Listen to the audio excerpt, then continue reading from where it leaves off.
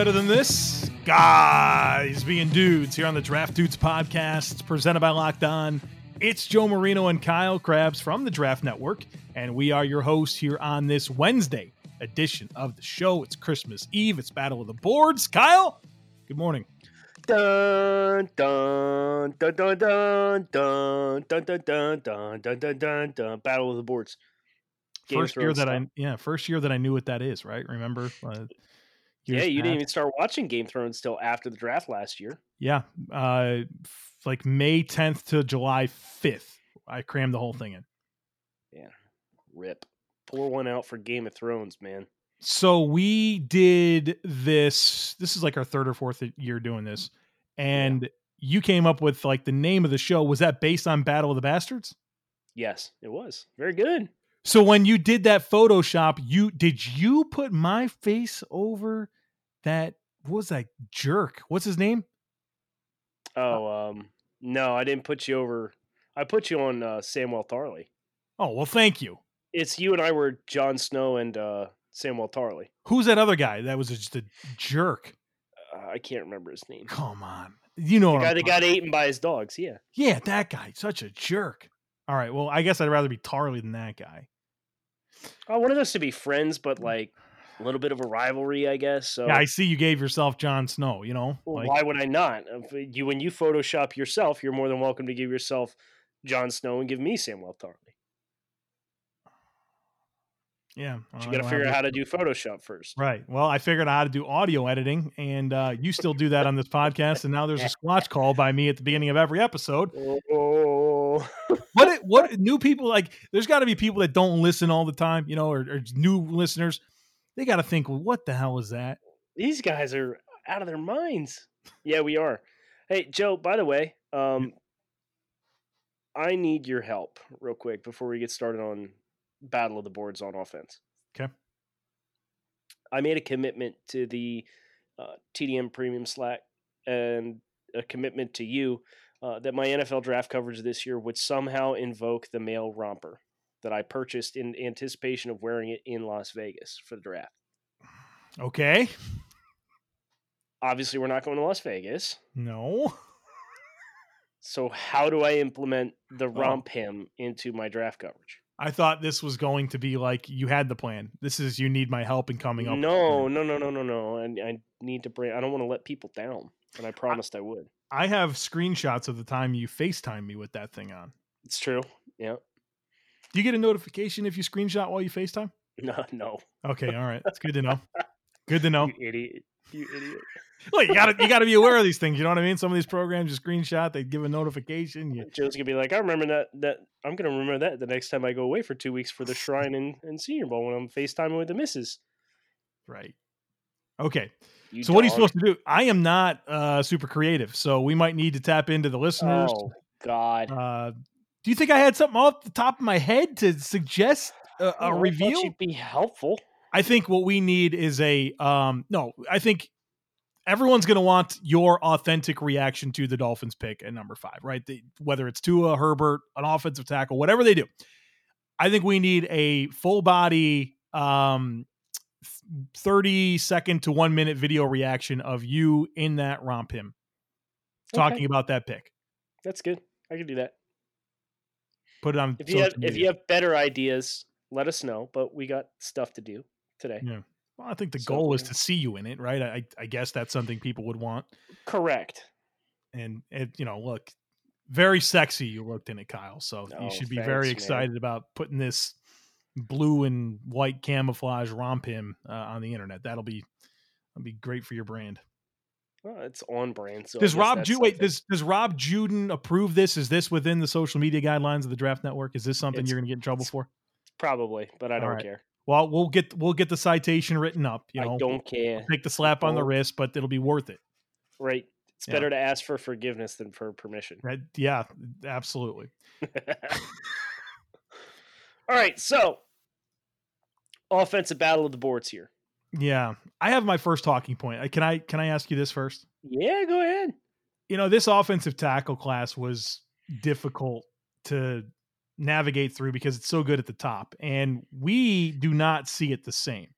the top four, the big four. Well, we see number one the We same. see number one the same because we understand watching Jedrick Wills and that he's the best offensive tackle in the class. That's not hard to come. That to me, that was the easy conclusion to come to. Now, I have it Thomas Wirfs Becton. You have it Wirfs Becton Thomas as your next three. Can you just tell me what those contributing factors in your mind was to get it in that order? Yeah, so Becton had about as high of a talent slash film score as you can get without being in the tier above the one he's graded in. And the same for Tristan Wirfs. Andrew Thomas was a lower film score, but in the same bucket. And that ended up being the difference where you look at their metrics and resumes, and Thomas had a great showing at the combine and he's experienced and all this and that. But like, that's with how I do the grading, it's your score puts you into a bucket, but I don't disregard the discrepancy from like an 8.49 and an 8.00 and call it even. You know, that discrepancy gets rolled into what your final number grade is that you're assigned. So Becton did not have the complete athletic profile. He didn't do the full slew of testing, but his size adjusted scores were through the roof. Andrew Thomas had excellent athletic testing, and Tristan Wirfs had the best of the bunch. Yeah. But Thomas just being a low first round film grade versus those other guys being closer to a top 10 film grade, but not quite getting there. So they're all in the same bucket. That was the difference. It's interesting. They span from 4 to 16 on my board, and on your board they span from is it 8 to 24? 24. Yeah. It's I mean, sort of different, but I mean, we not that crazy. If you wanted my take on that, I would say for me, I think Thomas is pretty clean as a prospect in my view. I think his measurables are obviously really good. I thought he tested well, and I like his tape. I mean, I think I love Wills, but I think in most years, Andrew Thomas would probably be my OT1. Yeah, and I would say this too. It's like I've been on the record since October saying that I like Andrew Thomas a lot. Yeah. And I would be thrilled if my team walked away with him in the first round of the draft. But I do think he does have some more pass set limitations that, I wouldn't love him as the fit in Tampa. I would get it, and I think he's got the length to make it work.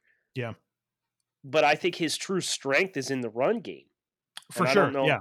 He's a better run blocker than he is pass blocker. Yeah, and that for me was one of the reasons why his film score was in the same tier, but slightly lower than both Becton and Wirfs. I like his experience at both left and right tackle, obviously in a pro style scheme at Georgia, playing against the SEC. Like those are his, and I'm a doubles guy, like I love high floor prospects, and that's Andrew Thomas.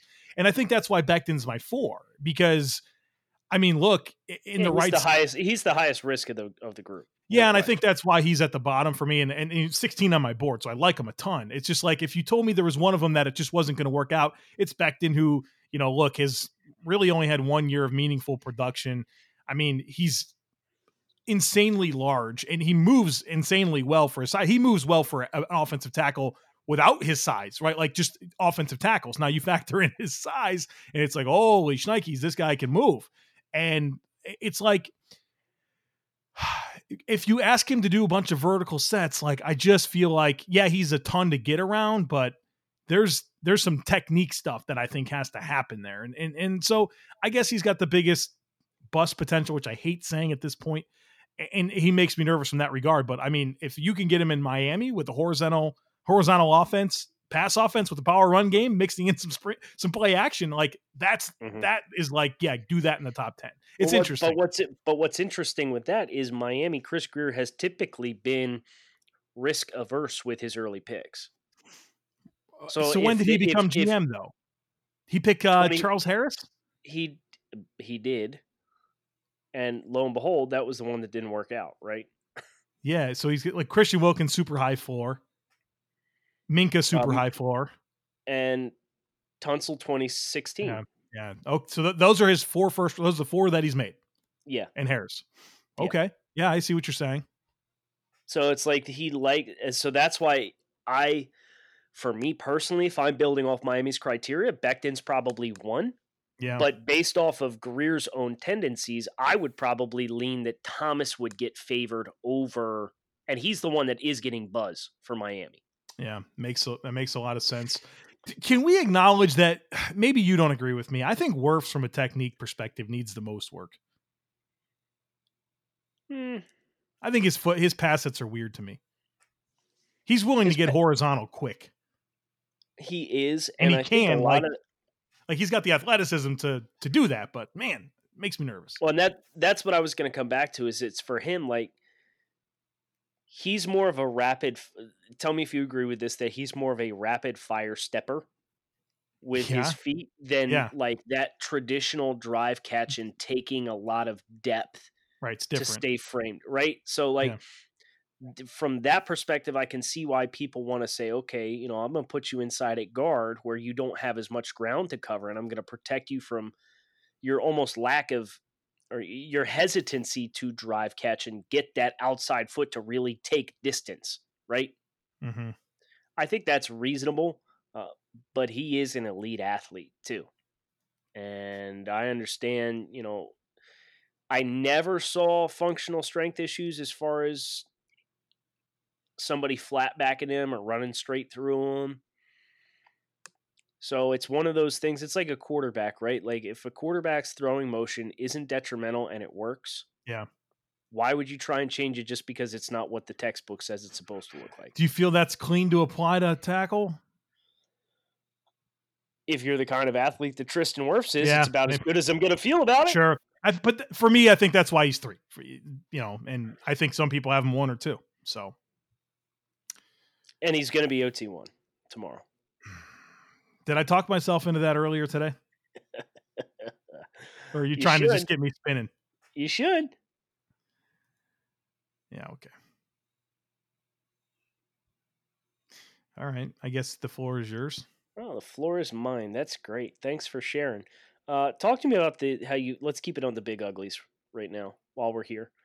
Talk to me about the depth that you perceive on this interior offensive line group, because I'm down here in top 100 guys. You got Shane Lemieux snuck in here. Tyler Biadasz snuck in here. So sell me on the depth here, because I'm more of the school of thought that you're not really getting a lot of value on the interior offensive line on day 2. I guess that's a big disagreement that we have. I really like, and I know that you do. I know you like Lemieux and you like Bredesen. Maybe not as much as I do in terms of where they fall on your board. Shame. Well, look, I guess Game of Thrones reference, man. Yeah, I know that. That was a great scene. I can't remember any of their names right now, but I felt great joy when I saw that woman walking through the streets being shamed. Cersei, yes, thank you. Yeah. I think, I think a 3rd round grade is a guy that I believe is a starter, that I think could start within year 1, year 2. And interior offensive line has proven to be a spot where you can get starters in the middle rounds. And in years past, like last year, I really loved Eric McCoy, Elgin Jenkins, Dalton Risner. I had McCoy and Risner's 1st round grades. Those 3 were really good rookie starters. And I think I believed in myself a bit with these interior offensive linemen in terms of guys that when I look at the 7 or 8 that are going to be week 1 rookie starters next year and have good seasons, I was like, I believe I can find those guys.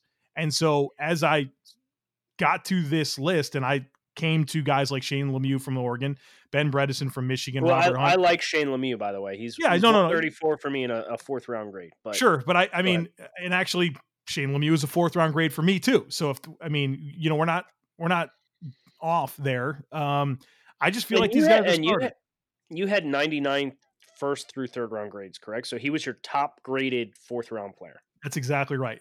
79.9 is the highest 4th round grade you can have. So yeah, I'd take him in the 3rd round. I would at later 3rd round. I just feel like they're starters, man. And maybe some of them are scheme specific guys, but if I can get a starter in the 3rd round and that's my criteria for a 3rd round pick, like let's go. That's what it comes down to. For me. Here's my philosophical block with a lot of these guys. My top 100 interior offensive linemen were Ruiz, Hennessy, Jonah Jackson, Cushenberry, which we both agreed on. Mm-hmm. Robert Hunt, we both agreed on. Yep. And I had Bredesen and Nick Harris sneak in at like 98 and 99. Like Shane Lemieux, Damian Lewis, Michael Onwenu, Tyler Biadasz, even John Simpson to a lesser degree. I liked a lot of these guys' tape. But if you're going to get a plug-in starter, you can't have some of the lapses that these guys had at times, in my opinion. For like, if you bet 90% on your plays, you have all the tools to be batting 98%. But if you're only batting 90%, that's a lot of plays that you've taken off the rails as an interior offensive lineman. And I just saw too many instances that those were obviously approximations of percentages, but like I just thought there were too many of like the red flag reps, because I think back to and maybe I'm overcorrecting a little bit, but I think back to Michael Dieter last year, right? Loved him. Yeah. Loved his tape. He was a top 50 player for me, but he had red flag reps on his tape, and he comes to Miami and he was swimming. And granted, he's got trash next to him in Daniel Kilgore at center, and he's got a revolving door next to him at left tackle. They started like 5 different guys at left tackle throughout the course of the season. So, like, I get the stability wasn't there, and ideally your weakest length was being asked to be the staple on the left side of the offensive line, and that got messy. But, like, Joe, he was stepping the wrong way on plays, on interior runs, stepping opposite of everybody else in the line of scrimmage. So I guess I'm just a little apprehensive of like Shane Lemieux. I really liked Damian Lewis. I really liked. I used to carry coming into the season. I carried a first round grade in Tyler Biadasz, and of course he's a little bit different because he's got some medical issues. Yeah. But these guys, like, they have all the tools to be plug-in starters. But I watch your tape and I'm like, I just don't think I can buy into you being a super high value. And when you play a low value position like offensive guard, like, that knocked them down my board a little bit. Okay. Is the floor back to me? It is. I want to talk about running backs because, man, you love this running back class. And one thing I discovered, I don't remember why, for some reason we were digging through like old draft boards. As we were writing the team guides for TDN Premium, which everyone, look, if you don't have a TDN Premium membership and you haven't read our team guide, Shane, for real. I mean, these things are awesome. You can get it and you can read a ton of really good information. And so we were using your draft guides in the past as like a reference point to get some background information because you'd already done the work and it was right there. And so, I'm spending a lot of time in like your 15, 16, 17, 18 draft guides, and I'm pulling information, and naturally I'm in there just poking around, seeing what kind of crap I can dig up. And I'm like, yo, Kyle's good at scouting running backs. Like you have an eye for it. It's something that I think you've had some very impressive hits on. Even guys that you've had very high on your board have turned out to be really, really good starting running backs in the NFL. Like that maybe at the time people said, holy shit, Kyle, like, what are you doing with that? And it's like, well, let's talk about that now. Right. So you have this range here where J.K. Dobbins is what, player 13 on your board? 13, yep. And you've got 5 running backs within your top 38. I mean, you must be through the moon over these running backs this year. Yeah, and that's where it gets really complicated, right? Because it's like, if you told me hypothetically you were a team drafting in the back 10 picks of the first round and you draft J.K. Dobbins, he's my 13th overall player, and that has a little bit of positional value in that ranking too. And he's still player 13. So, like, you'd be conflicted. You'd be really happy you got a good player. But then at the same time, you'd be a little apprehensive because of positional value of the running back and the rookie wage scale and what you're going to have to pay him and what your return on investment is long-term versus if you get a good player somewhere else. And, like, it gets really messy. But I've got 13, 22, 23, 26, and 38. And here's where my brain works as a GM. I have Clyde Edwards-Helaire as my RB5, and it feels sinful to say that because of how good his season was. He's my 38th overall player. Yeah. If I could take J.K. Dobbins at 18 or I can take Clyde Edwards-Helaire at 38. Which one are you taking? The one at 38. Every single time. And now the whole league's going to think that way. Yeah. So when does RB1 come off the board? RB1 might come off the board at 39 when Miami picks. It's a good chance. Yeah. I'd bet on that. So what does that bottleneck do? So these rankings, they're going to look really aggressive, right? Because they're really highly rated players. I got 3 top 25 running backs on my overall big board this year. People are going to look at that and say, wow, yeah, man, like running backs don't go that early. But I'm not evaluating it through the scope of predicting what the NFL is going to do. By the way, we put out a predictive top 100, which we're really excited about at thedraftnetwork.com. You can swing over and check that out ahead of tomorrow's first round. But yeah, the depth is really good, and I feel really good about my options of landing one of these top running backs. Buffalo at 54, could see 2 of these running backs available between Cam Akers and Jonathan Taylor. I think are the 2 most likely guys that would be available. Yeah. I think they'd be home runs, but you're going to see a discrepancy in my running back rankings versus how they actually come off the board. But you're right. I love the top of this running back class, but it puts you in an interesting conflict when you talk about where they actually stack up and what their actual value is. You think one of them's available for the Chiefs at 64 or whatever they're picking? They all go in the second round, all of them? I think Akers has a chance to get outside the second round. I want the Bills to pick him at 54. There it is. I'm on record. You like Cam?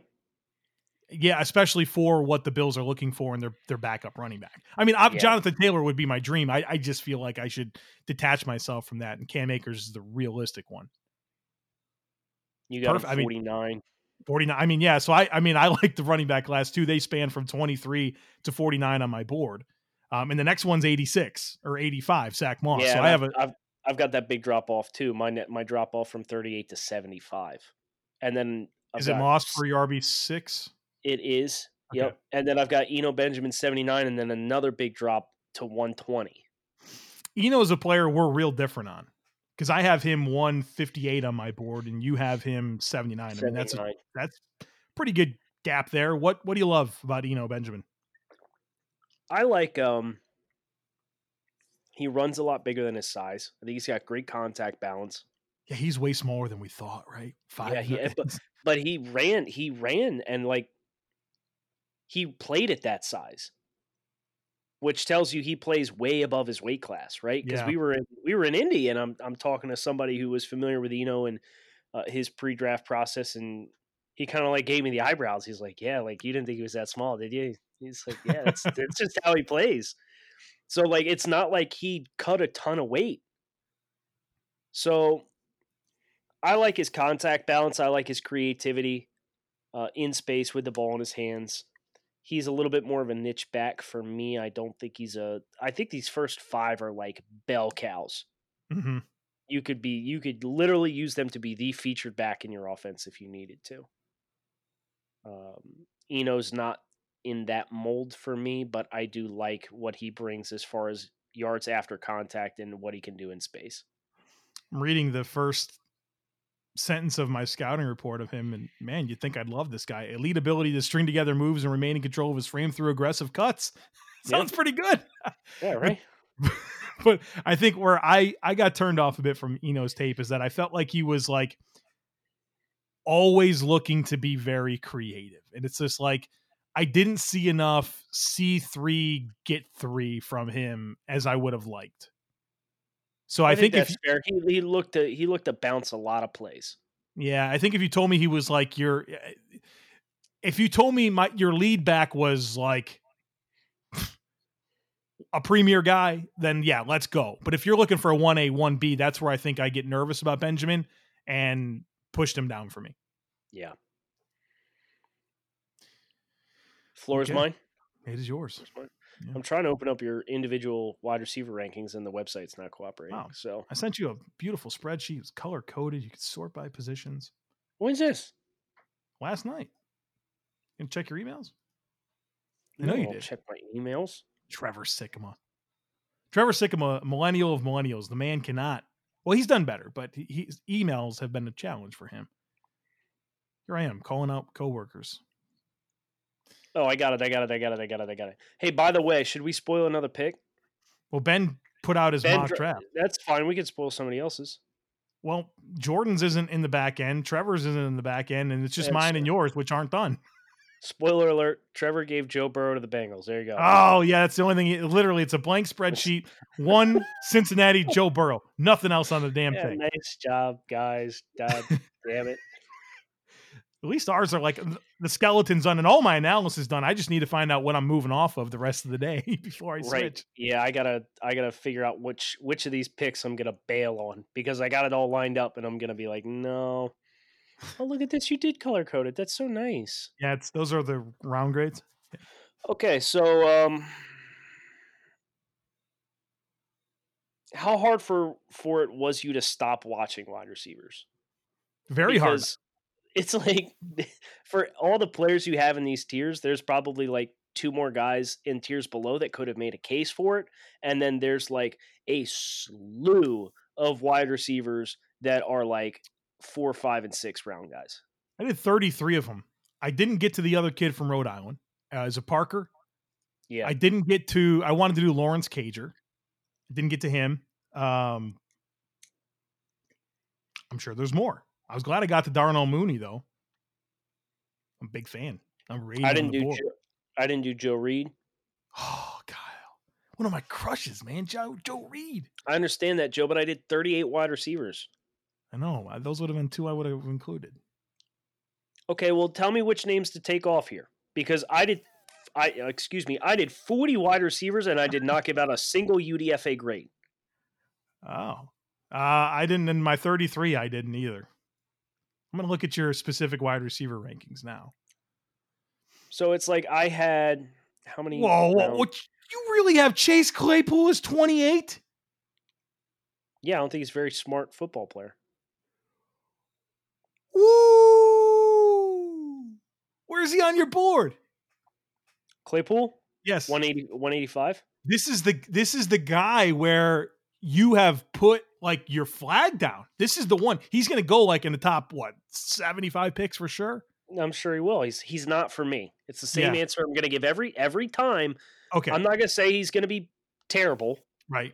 He's not for me. Okay, so here I understand that, and I appreciate that angle, obviously, because we do this line of work together.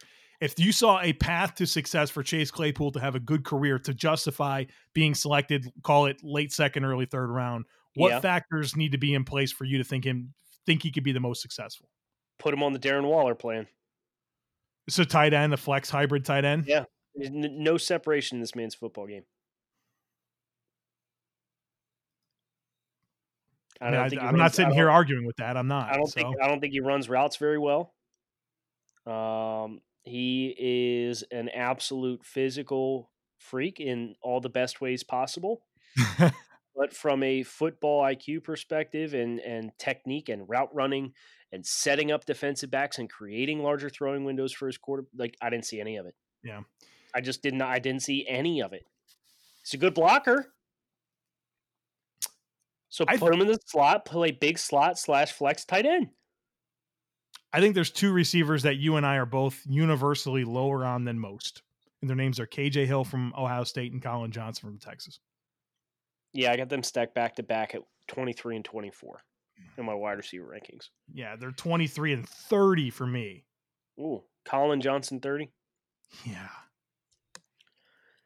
He's having nightmares about Amik Robertson still, I'll tell you that. Yeah, when you get bullied by 5'9", 185 or whatever he is. And you're 6'6", whatever.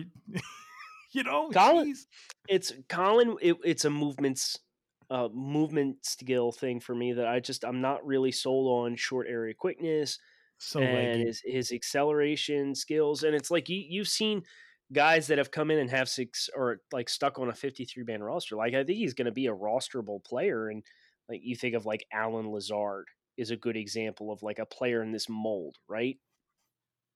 Yeah. Lazard is on the Packers. Lazard I'm pretty sure I saw Green Bay run an end around in the preseason to Alan Lazard, by the way, which I wouldn't endorse or with Colin Johnson.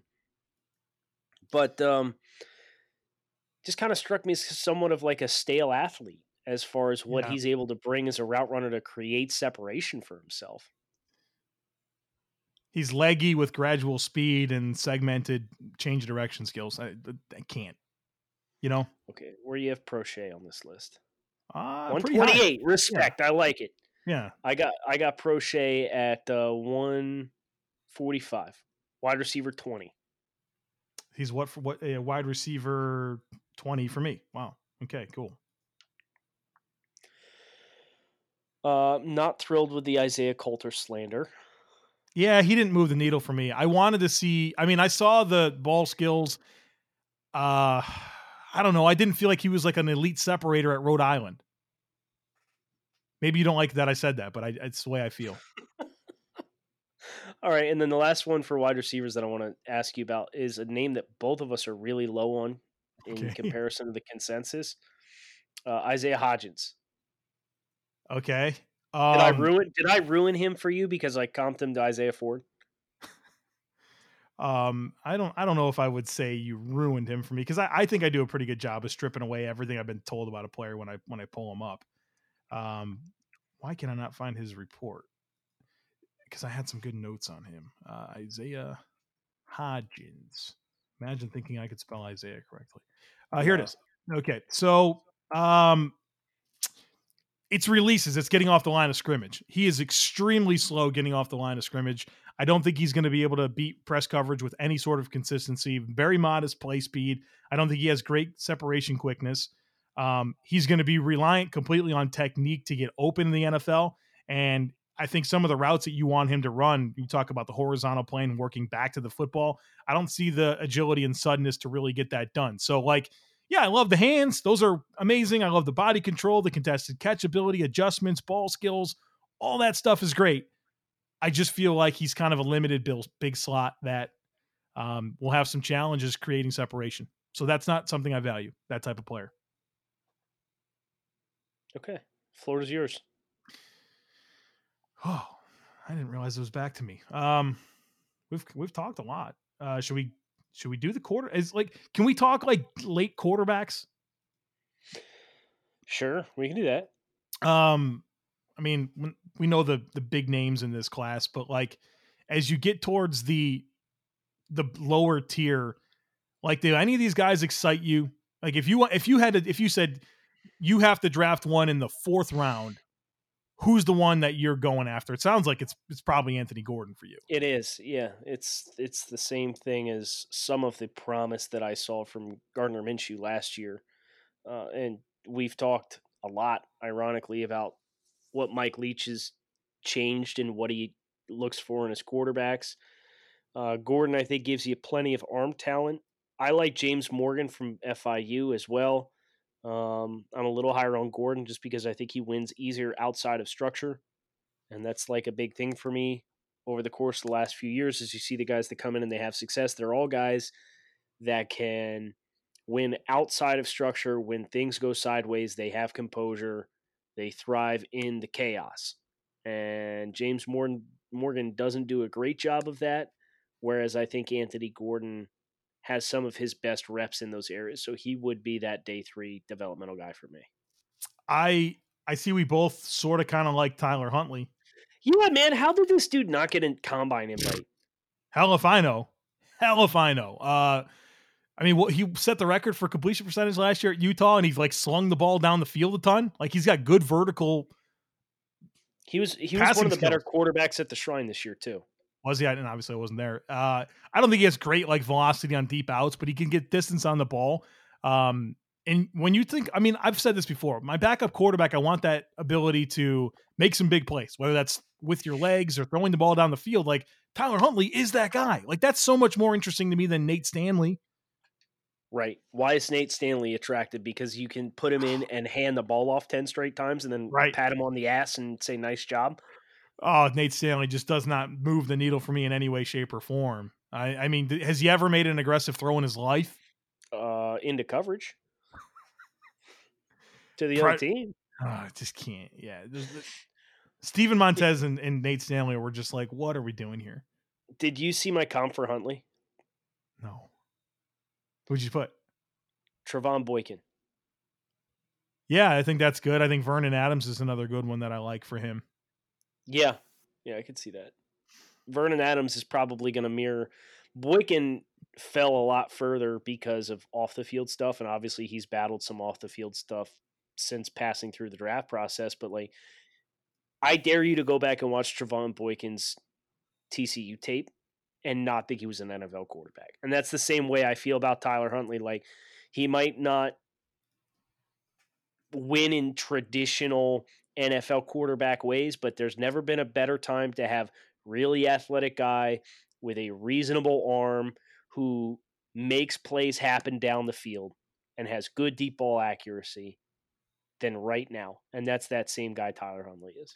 Boykin was rostered for a while until he Yeah, he had the run-ins that really cost him, but like very questionable. he was their backup quarterback for a while. Yeah. Yep. So where are we at with Cole McDonald? He's more interesting to me than Nate Stanley or Steven Montez, right? Well, I mean, that's what it comes down to. Same here. I mean, likewise. He makes some splashy throws down the field. I mean, he's got size and athleticism. I mean, he's plenty of arm talent. I mean, that's interesting enough. He's a better player than like a Tyree Jackson, in my view. You get concerned about the transition that he has ahead of himself. I mean, I've never seen a throwing motion like his. Really weird. But I mean, the physical tools are there. That's interesting if you're going to roster 3 quarterbacks or stash a guy in the practice squad. Again, more interesting to me than some of these, the Stanleys and the Montezes of the world. All right. I have one thing that I want to do with you right now because we thrive in this podcast with this concept every year with conflict. Okay. Okay.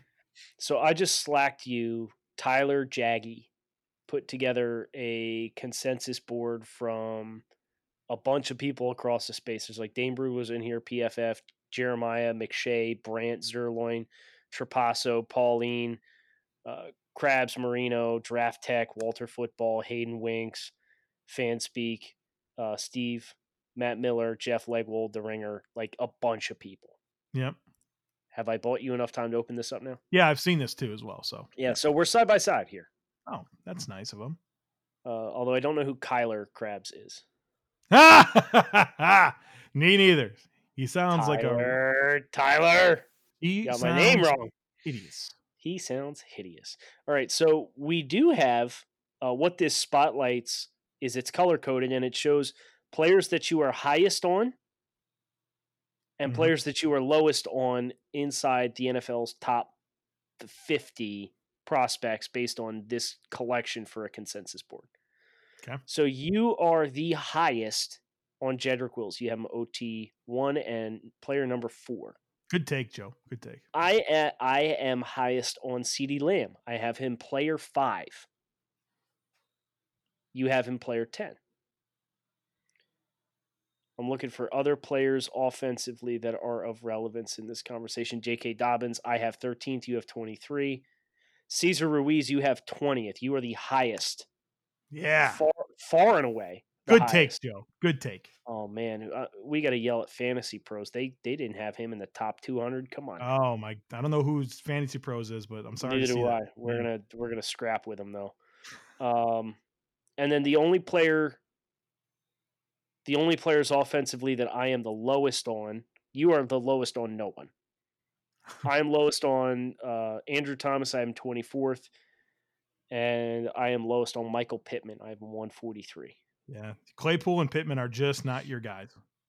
No, and I thought Claypool or Pittman, he made so many great plays down the field on the ball, but I just couldn't get that Utah game out of my head. Where it's like he feasted in that game, and it's because Utah secondary had no idea how to take an angle. Hi, Julian Blackman. Why don't you just name names, Kyle? Holy cow, man. I watched that tape. I had to text you. I was like, brother, I don't know how to redeem this tape. It's like, okay, I'm 20 yards in the defensive backfield, and they're throwing the ball 30 yards down the field. What degree angle should I take? 0. Run straight to the sideline and then try and get into the trail behind him. Like, what are you doing? It's the worst tape I've seen all year by a player. Yes. That was, without question, the worst individual game performance. But, like, that, like, I get why there's appeal on Michael Pittman. Can you sell me on Michael Pittman real quick before we sign off? I like him. Real quick, one of the other worst tape that I've seen all year is Iowa defensive tackle number 75. I watched him play that game like 3 different times against seen him play against Jonah Jackson, or the Michigan kids, and the guy just got balled around the whole field over and over again. So Michael Pittman, body control, size, physicality. I think if you want him on the vertical plane, I like his ball skills. He doesn't drop anything, like literally never drops a football. I think, I'm not going to ask him to snap off quick routes or run the horizontal plane, but in a much lighter way, man, I'm not even going to say it. I'm not going to say that. That's smart. I don't know what you were going with, but it's probably best to just bite your tongue there. I think there's a path for him to be successful as an X receiver on day 2. In whose footsteps? Because that's where you were going to go. Nope, I'm not saying it. No. I love it. All right, here's one for you. I got his mock draft of the web up. Comparable wide receivers that are not also in the 2020 NFL draft class. Hank Baskett for Michael Pittman. Hank Baskett, Limas Sweed, Rod Gardner, Corey Davis, Mac Hollins, PK Sam, and Travis Wilson. Hey, you gave some first-round picks there, man. Yeah, how many first-round values did I get as far as performance on the field? Hey, do Chase Claypool. Okay, I'll do Chase Claypool. I want to know, is it Calvin Johnson, DK Metcalf, Julio Jones? Oh, God, here you go, Joe. Yeah? There's 2 good football players on this list. 3 good football players on this list. John Baldwin. First-round pick. Legudu Nene. You know him. Yeah. Miami Dolphin training camp legend. Yeah. Alan Lazard. Stud. Andre Johnson. Oh, Hall of Famer. 80% match. Vincent Jackson, 78% match. Baller. Cody Latimer, Ricardo Lewis, Moritz Boehringer, and Robert Davis. And then Larry Fitzgerald. Okay. Do Jerry Jeudy. No. I'll do Jerry Jeudy. Hold on. Oh, God. Oh, here you go. Adam Thielen. Oh, there's the redeeming one on there? All right. There's a redeeming one here. Jonathan Holland, Tallman Gardner, Adam Thielen, Byron Pringle, Taj Smith, Johnny Lee Higgins, Lavernius Coles. There's another one. Okay, all right. Yeah. D. Miller, LaTerrence Dunbar, and Jaqueen Iglesias. You got one more? CD? Want to get CD in while we're here? Yeah, just bury the entire receiver class while we're at it. Here you go. All right, sick. Julian Blackman, okay. Chris Haddon, Chris Brown, Anthony Lucas, Marlon Brown, Van Jefferson, Dre Sanderson, Steve Breston, Jake Schifano, D. Miller. You counting on literally nobody like him has ever been successful in the NFL. Go get CD Lamb. That's not true. Who's good on that list? Give me a minute. Here, if you go to Julian Blackman's, who is his number 1 comp, his number 2 comp was, or his number 3 comp was Reggie Wayne. Yeah. 7. What is this? The 7 degrees of. And then Jeremy Macklin's on there too. Jeremy Maclin. He chose crab legs over chicken wings. I can't support him. Yeah, we're fine here. Do you ever do that? It's like the 7 degrees of separation with Kevin Bacon, but you do it with mock draftable spiderweb charts to find a comp you like. I've never done it. I've done it in the movie world. I used to work in movie rental. No, so you open up a player's mock draftable and you're looking for a comp you like, and it's like, well, first of all, I don't know who half these dudes are, so I'm a spiderweb out. So I'm gonna click the top match and look at his comps and see if there's anybody that comps to him because he was the top comp to the guy you're trying to comp in the first place. See if you get a name that rings a bell. Yes.